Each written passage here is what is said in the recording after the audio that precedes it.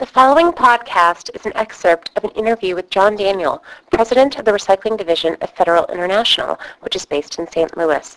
The interview was conducted by Deanne Toto, Managing Editor of the Recycling Today Media Group in September of 2011. To read a profile of Federal International, please see Shared Success in the October 2011 issue of Recycling Today. In the following podcast, John Daniel discusses the growth of speculation in the recovered paper markets. I see the brokerage business with low barriers to entry and the pricing becoming more and more efficient. I feel like brokers are being forced to take bigger and bigger risks to survive. And if you think about other commodities like pork bellies or oil or stocks, you could never buy a barrel of oil today and resell it 5 minutes later to someone and make a profit. I don't know if you're aware of that, but that is the case. I mean, everyone knows the price of oil right now is whatever, $86 a barrel. So if you buy it, it's 86. If you sell it at 86, you're not going to be able to figure out someone who thinks it's 81. Everyone knows it's 86. Most commodities, that's how they are. And waste paper has operated with this inefficiency for a long time, where you had the ability to call. I mean, if you called up every recycler today in Cleveland and said, how much will you sell me office waste at? Not everyone's going to say the same price. They'll say $235, someone's going to say $245, someone's going to say $255. If you make 10 calls to paper mills, you may end up with a range, and all of a sudden you can go, oh, wait a minute, maybe I will open a brokerage company from my living room because I can buy it at $235 and sell it at $240.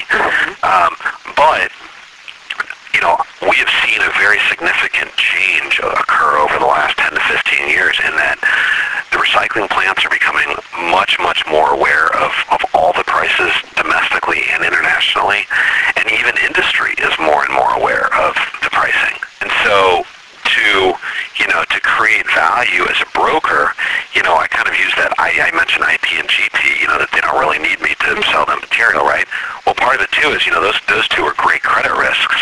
And I think is what people are looking for brokers to do is either to sell to companies that are bad credit, or to pay much faster than paper mills are paying, or to sell it to some difficult place to get it to. Logistically selling it to China or Indonesia is much more complicated, and a recycling plant with 4,000 tons a month won't want to mess with it. So basically brokers are having to either do more work or take more risk to make the same amount or even less amount of money.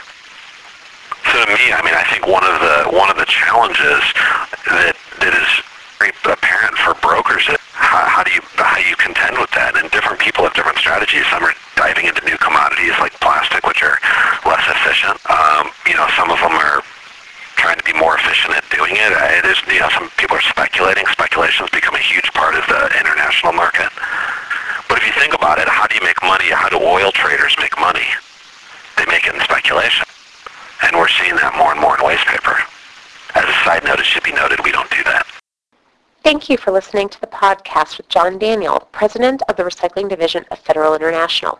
To read more about Federal International, please see the profile titled Shared Success in the October 2011 edition of Recycling Today.